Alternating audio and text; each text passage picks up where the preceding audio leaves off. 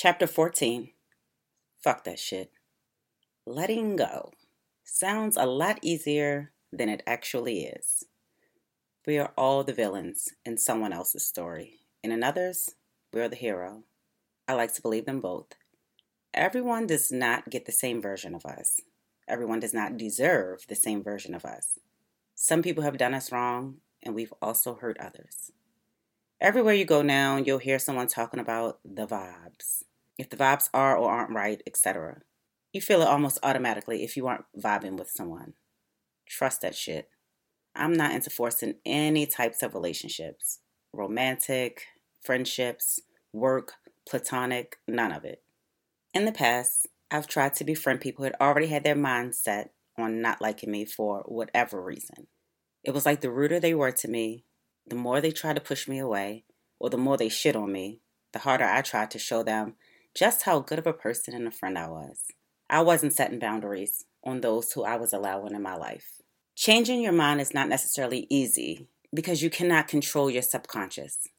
Life happens and pulls us down at some point. In those moments, allow yourself to feel and to move on. Suppressing those feelings is just as harmful as living negatively. Feel them, get through them, and then place them in a box of what was. Practice being intentional about your thoughts, your words, and your actions each and every day. One day, I stopped caring about what others said and thought about me. That shit was making me unhappy, beyond unhappy. It made me miserable. I was trying so hard to please everyone around me. That is an impossible task for anyone. And if you try, like me, you're going to end up defeated and hate the person who stares back at you in the mirror. My husband often jokes about me being too real. But it's not that. It's just that I smell bullshit a mile away. Most people aren't okay saying, I'm fucked up, I'm broke, I'm broken, I'm depressed, I'm overweight, I'm a bitch, I'm not living up to my full potential, I need help, I hate my life, I'm living a facade, I'm failing, etc. But I see it in people. I see them hiding it. And I'm not afraid to say all the above out loud about myself and if I spot it in others. As you can imagine, being this way hasn't always made me a fan favorite to others, way before reality TV. Most people would rather be fake than be seen for their bullshit. It is the thing about myself that I was constantly trying to hide and change. Stop calling people out on their bullshit. I couldn't. But once I started to live in my own truth, I lost people and found myself. If you can't change the people around you, change the people around you. I have always been afraid of being a failure, afraid of failing my mom's expectations of me, but more so afraid of failing the little girl I once was, who just knew she'd be a success. The girl who knew one day she'd take care of her family, support her friends, and make a difference for so many.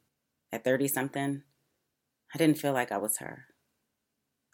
I was trying incessantly to be her, but it seemed as if no matter how hard I tried, how hard I worked, how good of a mom, wife, and person I was, the universe wasn't reciprocating. I was just that, failure to myself. I was done trying. I remember praying to God one day in my bedroom, like most days. This day was different. Instead of praying silently in my head, I talked out loud to God. It turned into what seemed like a constant one-sided conversation.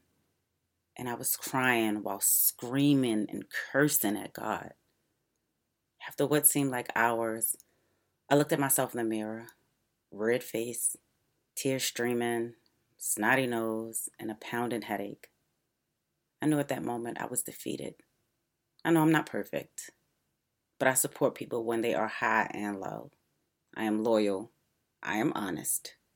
And yes, I am bitchy and sarcastic as fuck. But I do not lie, I do not cheat, and I do not steal.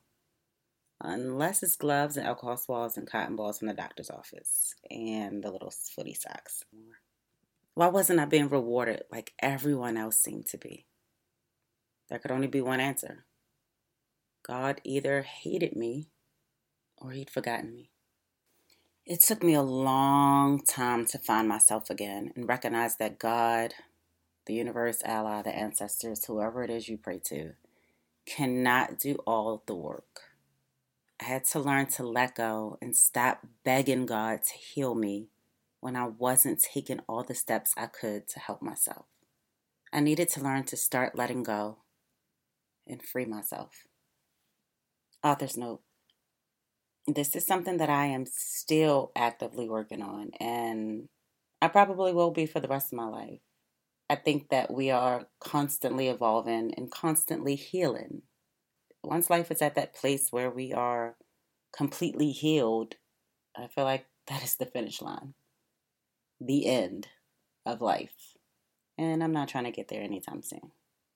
So I'm constantly working on believing in myself and pushing myself a little harder because I still am struggling with those same things of feeling like I'm not living up to my full potential, like I'm not living up to what my purpose really is.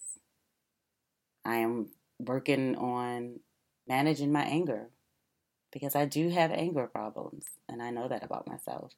So I try not to put myself in situations that will cause me to be angry. Doing a reality TV show doesn't kind of align with that. You're constantly placed in situations you do not want to be in. That is not reality. That is not real life. Journal prompts number 77. List events in your life that you need to let go of. Rank them from easiest to hardest.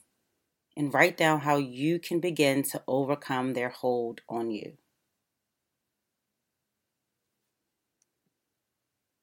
Affirmations.